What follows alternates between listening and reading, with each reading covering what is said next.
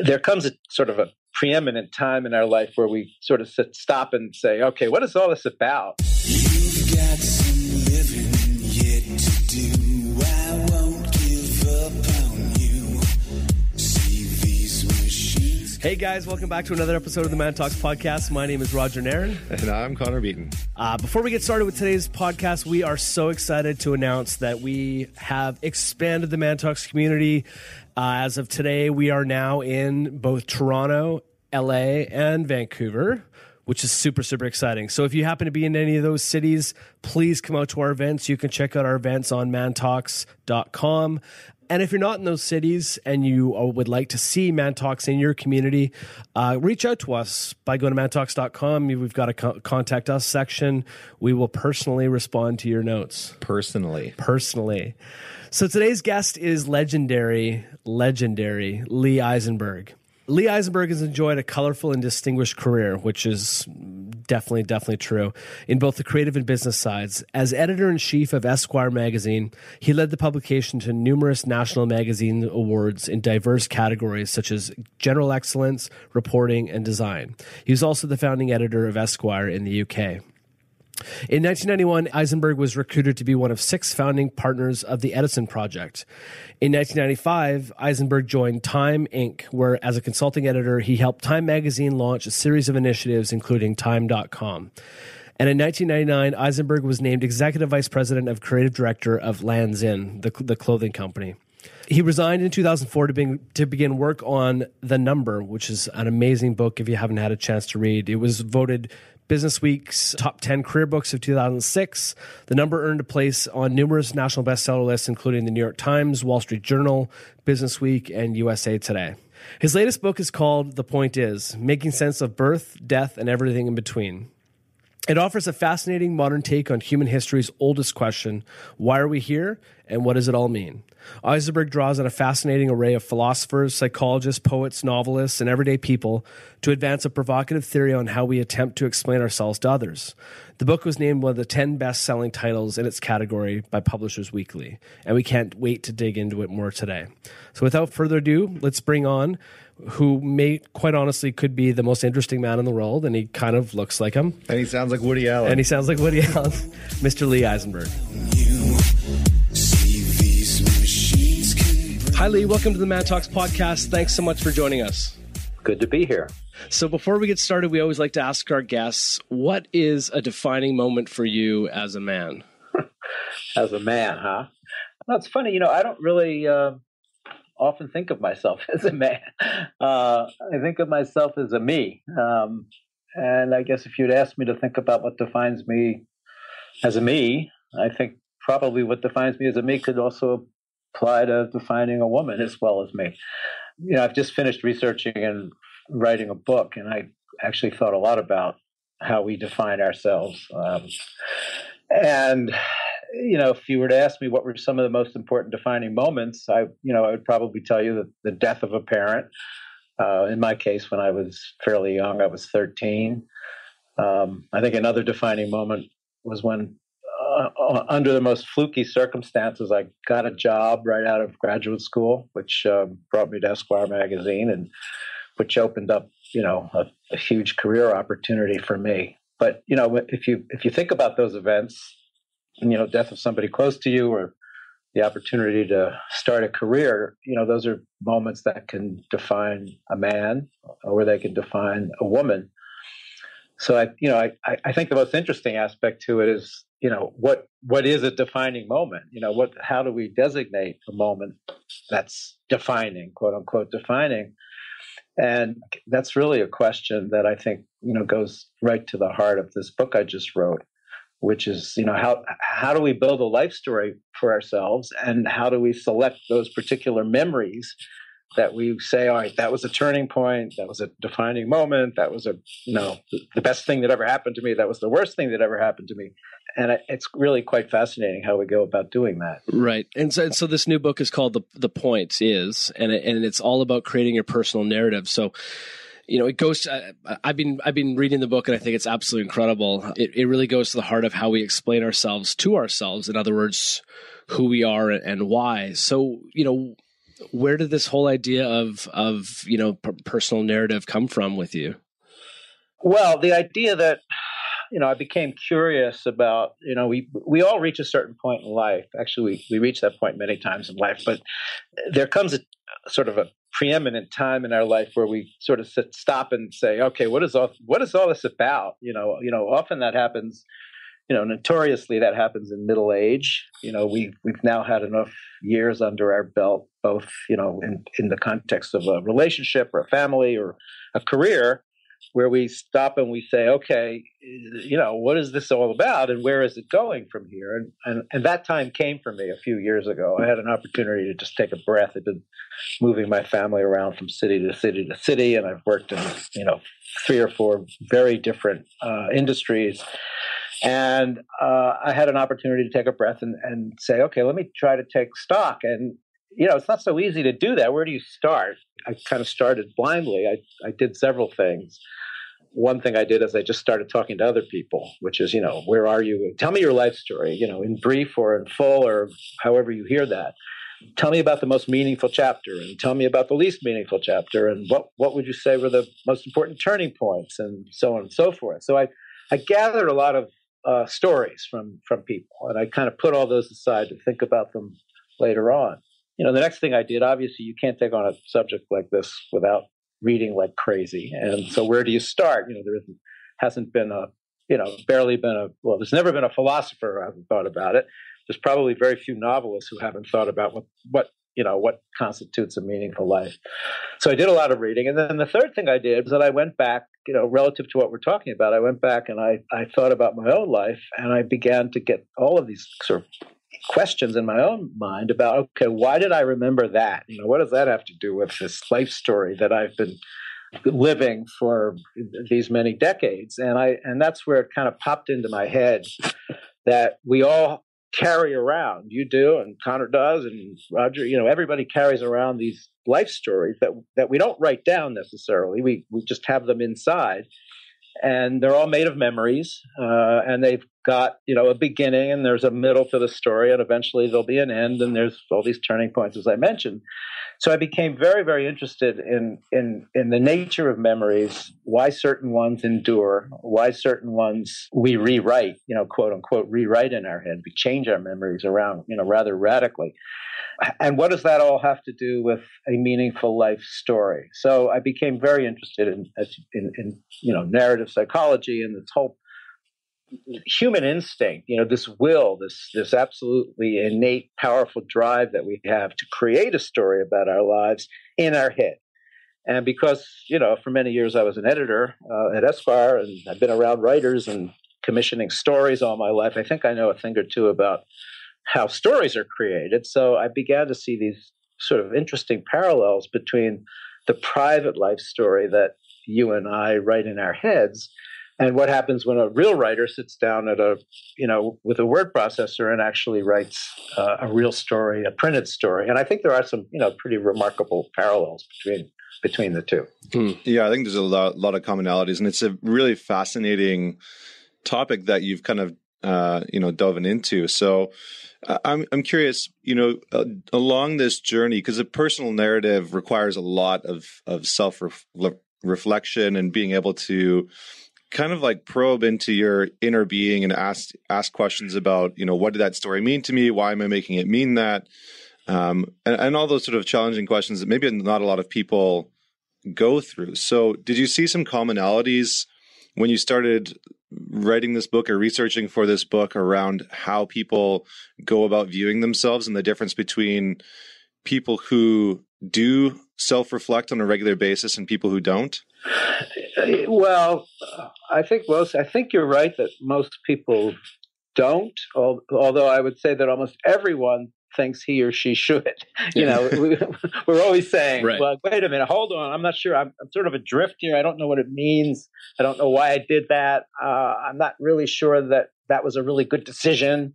What did I ever see in him or her? We have all of these questions about these events that have taken place in our story that we often do not stop and think about, was it right? And then often we don't go back and revisit and ask ourselves, why really did I do that? We're all busy and we're all incredibly distracted. And we all have, this wonderful thing called social media and the internet in general to fill up our time. And, we can stream this or that, at a moment's notice. So we don't have a lot of time or inclination even to sit and do this. So that's one big commonality. But I do think it kind of sits in the back of our heads that we really should do this. And one thing led to another in my case, and I was really struggling with one part of the book. And this is relevant to what we're talking about. And I was just sitting there, I don't know, just staring off into space one day. And it occurred to me that once and only once in my life, I kept a diary. I'm not a diary keeper. And I kept it for a relatively short period of time. It was only about 23 months. I started it literally the day our son was born, about 26 years ago, and stopped writing it shortly after our daughter was born, a little less than 2 years after I started it. And I hadn't gone back and read it in many, many years. In fact, I didn't even think I had it anymore. And I went back, ran back home, and I looked into my current hard drive. And there was this 81-page Word document that had sort of magically been transferred from desktop to laptop to desktop to laptop. This document survived, I don't know, 10 Apple system upgrades. It even survived Steve Jobs himself. And there it was, tucked away, this dusty corner of my hard drive, and I read it. And what was so extraordinary to me about it was that it brought back so many meaningful insights, or not insights. It triggered a whole bunch of insights about my life at one point that, perhaps that I could not have gotten had I sat there and let me think about why that thing just happened. In the moment, we don't know in the moment why something's meaningful or important. And it's only when we go back and revisit it. So that experience totally opened my eyes to the value of keeping a diary. I'm still not keeping one, by the way. I should.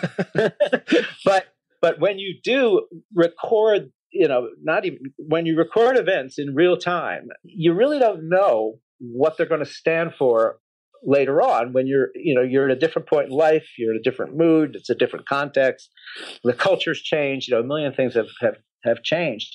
So I really began to understand memory in a whole different way, and what we can do with memories if we can actually go back and revisit them as they were recorded in a diary. So I would go around and I would ask everybody, you keeping a diary? You keeping a diary? And virtually nobody is keeping a diary.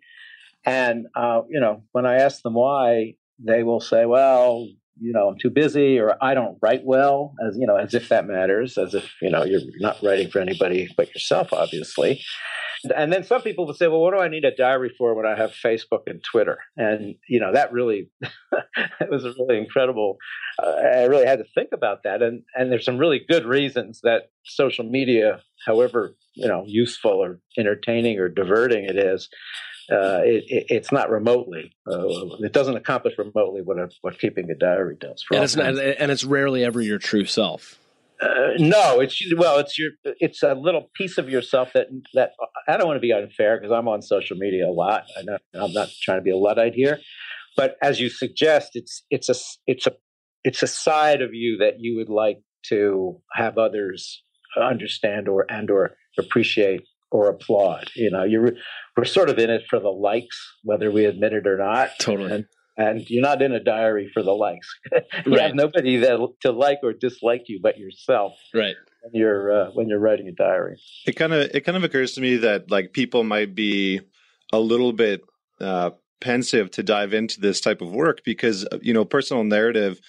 These are the stories that we have labeled and put a lot of meaning on, and we've basically created our identity out of our personal narrative, right? So to kind of dig into past stories and things that have happened, and it's very interesting because when we look back and we look at certain situations, if people don't have a normal practice of doing that, of looking back at a certain situation, there's a lot of just sort of automatic stories that can come up, and we will attach very specific meaning. And so a lot of people, from what I've seen and from what I've kind of just from going through psychology and that kind of stuff, it's a lot of people will attach, negative or positive meanings to situations in the past. And without really digging into it, those are the situations that can cause a lot of suffering in the present moment, where they'll look back and be like, oh, that happened and it means this negative thing. And then they carry that with them, as far as they go. So is this practice, can this practice be very powerful from a stance of being able to understand your past in a more meaningful way, so that you can let go of maybe some of the negative emotions or feelings that you have towards choices and decisions in the past? Definitely. Well, I mean, everything you just described applies to the so-called talk therapy, right? Mm-hmm. In which, I've always believed, I've never gone through it. I'm obviously, as you can tell from the sound of my voice, a model of emotional sanity and well-balancedness. But I'm only kidding. But you don't know me, but I'm kidding.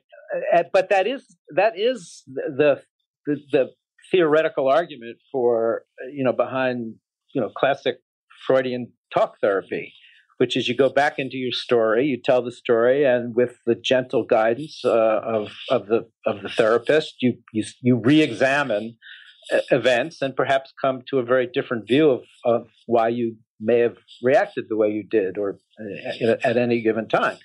So there is value in doing that, and I've always had this kind of slightly cynical view of talk therapy, but what I do believe about it is that it offers you, if as you're sitting there lying on the couch for the next 50 minutes, even though you're paying for it, you've got this opportunity to write and or rewrite your life story, and you have an audience who you're paying a lot of money to, and that may actually, if that feels therapeutic, and if that actually helps you, I would argue that it's because that those 50 minutes have given you an opportunity to open up your creative channel. So in effect, you're writing something. Quote, and I'm doing air quotation marks with my hands now. Perfect. It doesn't play, but you are in effect writing or rewriting or revising or editing, your story.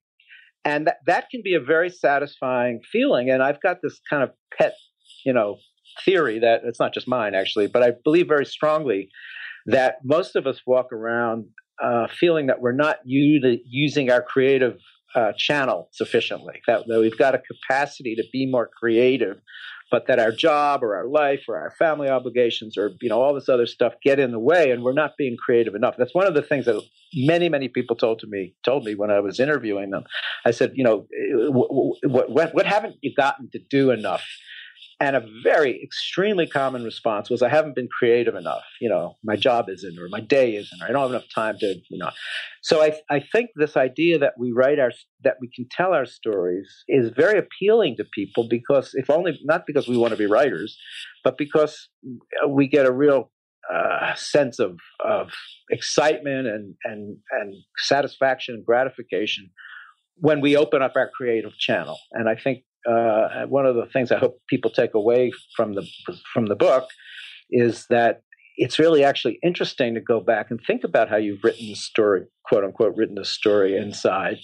And it's just as interesting to think about how you might revise it over time, as if you were sitting with a manuscript or a diary that you hadn't looked at in many years. And it's interesting what you just said. So what you're saying is that it's important not only to uncover and reflect on your story, but to actually share your story.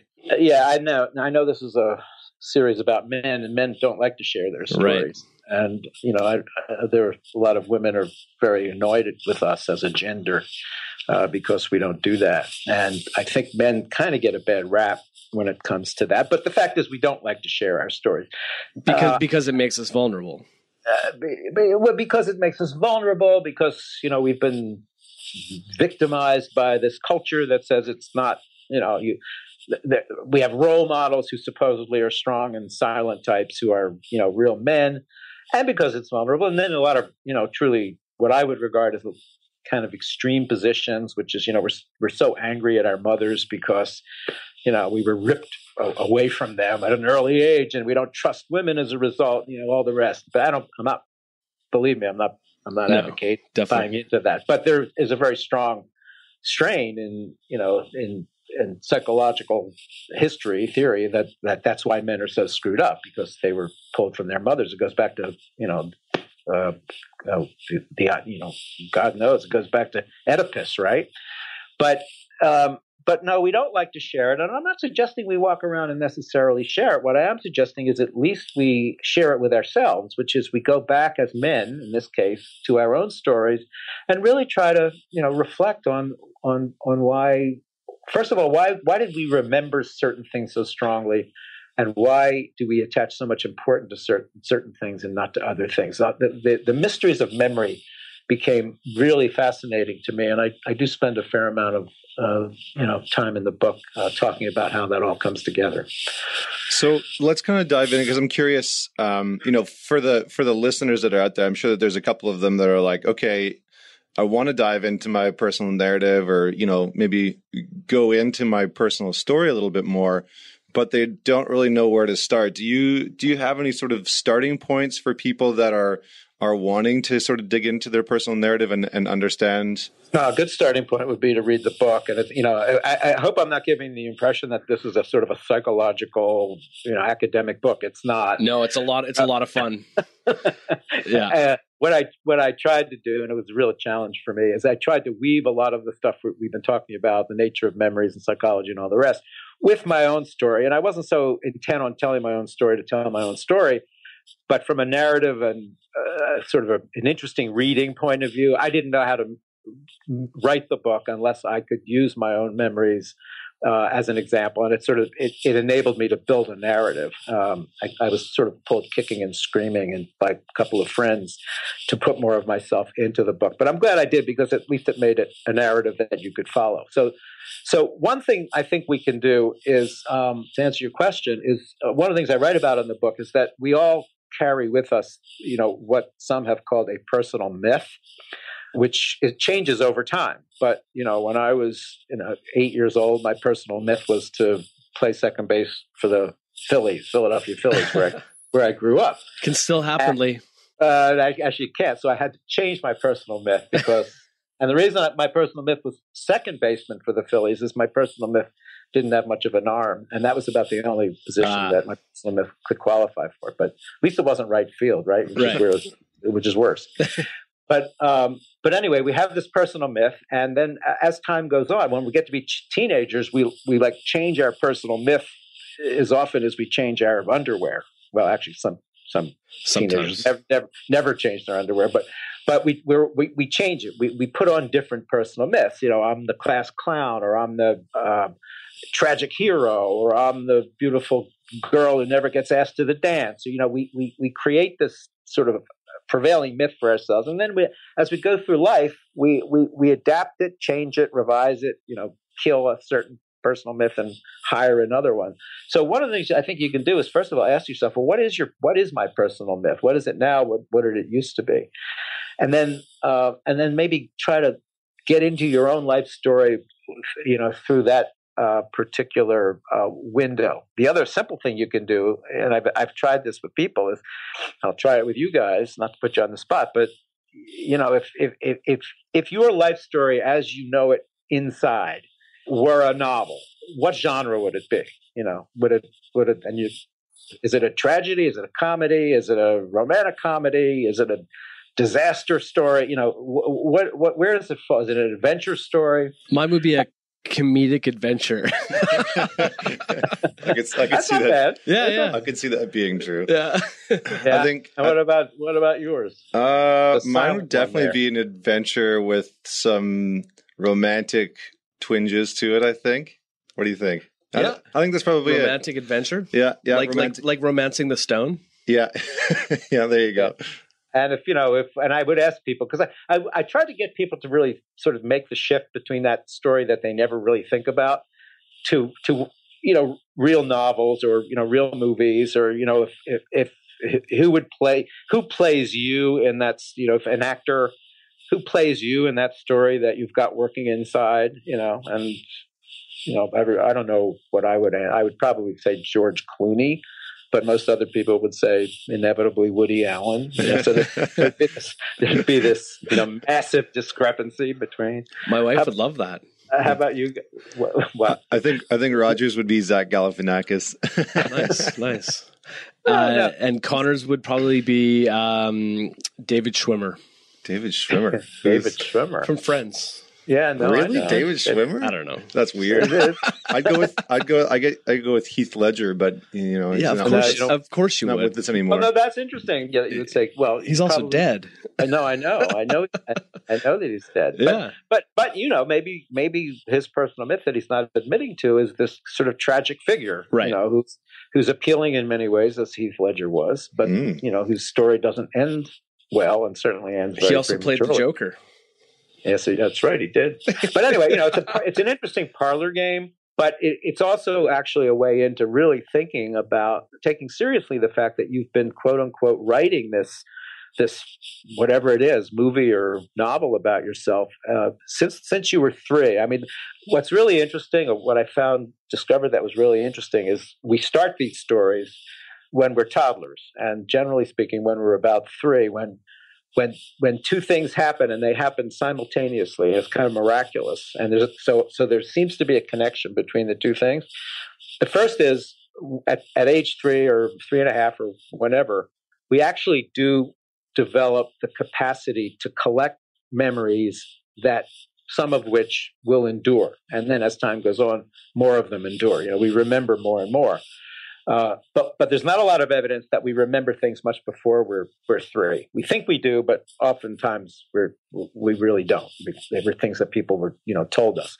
So number one is we start collecting memories, and the other thing that happens coincident with that is that we develop the capacity to make a story out of those memories, or to understand stories generally, and both to tell stories ourselves, verbally, and to understand stories that are told to us or read to us. So there's a lot of strong reason to believe that there is very much a connection between our ability to hold on to memories and our ability to then use those memories to build a story. And it's through that story that we don't just understand who we are through that story. Just imagine how completely incoherent life would be, your life would be, and life in general would be, if you didn't have that life story inside. It's how you attribute motives to people. It's how you understand cause and effect. This happened because that happened. Without this happened when that happened and after that happened. If we didn't have that story thing, nothing would make sense about anything. So you can talk all you want about the power of narrative, but the fact is, the power of narrative is why we can go through life and actually make some sense of it. Yeah, and it seems it's kind of interesting because as you were describing this, it seems like our internal narrative and there's the external narrative that other people see is often fundamentally different. And I think as you've kind of been describing this, that's why there's so much power in understanding your personal story, your personal narrative, is that when you tell that personal narrative from a place of foundation and knowing and understanding without it being unencumbered by other people's version of that narrative, I think that's where it really becomes a powerful story, and where it's not kind of diluted by other people, because it seems like externally there's a whole different view. Like everybody outside of yourself is going to have a different view of your personal narrative, and then internally you have this other narrative going on. And so I can imagine that separating the two, do you find that people get their personal narrative mixed up with other people's view of them? Well, I think some people, if you use maybe an analogy to real writers, I think what a lot of people do, it varies. I mean, tremendously. I mean, there are some people who it doesn't matter how well-meaning, say, a partner or a friend is, and says, you know what, you're totally misunderstanding your own story.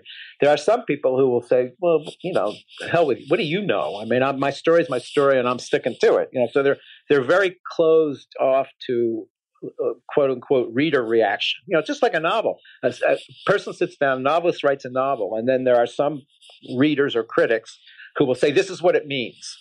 And the novelist will say, God, I never meant it to mean that. That's not what I was trying to do. And oftentimes the writer will get, the novelist will get very annoyed at other people telling him or her, what the novel's supposed to be about. I think we're like that with our own stories. So some of us are very open and very malleable when it comes to a reader response or an outsider's response to what our story, our life story means. And then others of us will say, get out of, hey, get off of my story. It's my story. I'll write it and I'll interpret it, any which way. I think it really depends on the individual.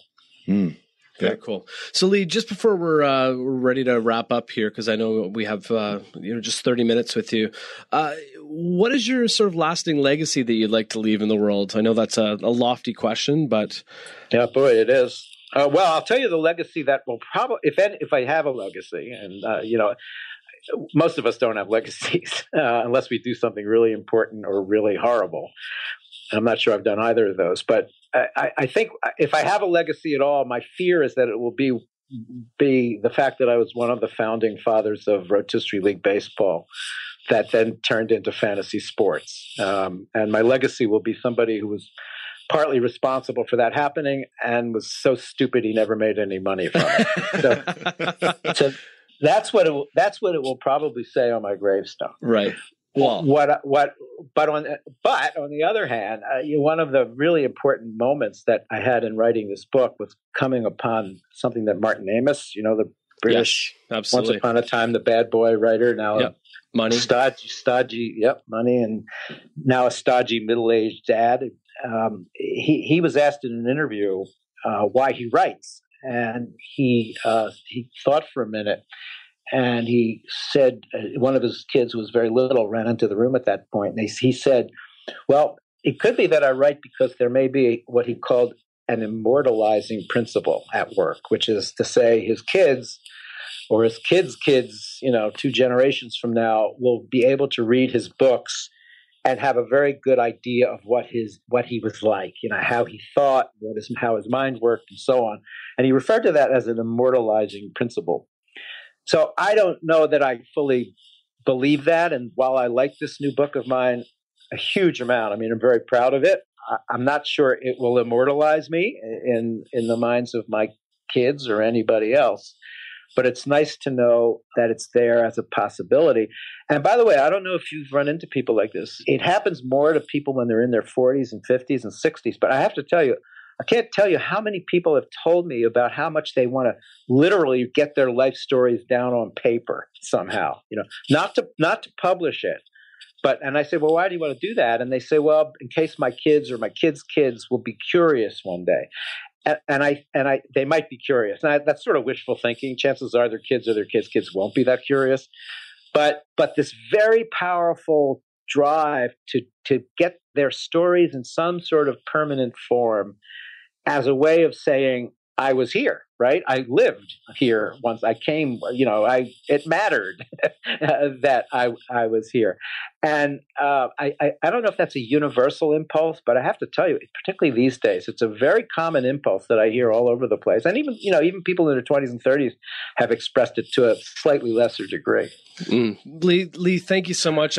You mentioned that you're proud of the book, and I think you should be proud of the book. It's an incredible read. We definitely encourage the Mad Talks community to go out and buy the book. It's called The Point Is, Making Sense of Birth, Death, and Everything in Between. So go pick that up today. Lee, is there any way that what's the best way that people can learn more about you or see any new projects that are coming down the path? Well, sure. Thank you. I have a website. It's leeeisenberg.com. It'll show you how you can follow me on Twitter and Facebook, and it'll explain the book in some greater and I hope entertaining detail. Thank you very much. We really appreciate it. And thank you to our listeners as well. You can go to mantalks.com for more podcasts, blog posts, and any videos of our events, which are going to be going live soon. Please, of course, subscribe to us on iTunes and Stitcher so you never miss an episode. And, of course, leave us a rating on iTunes. Thank you so much for listening to the Man Talks podcast. Catch us next week for another inspiring conversation with an inspiring man.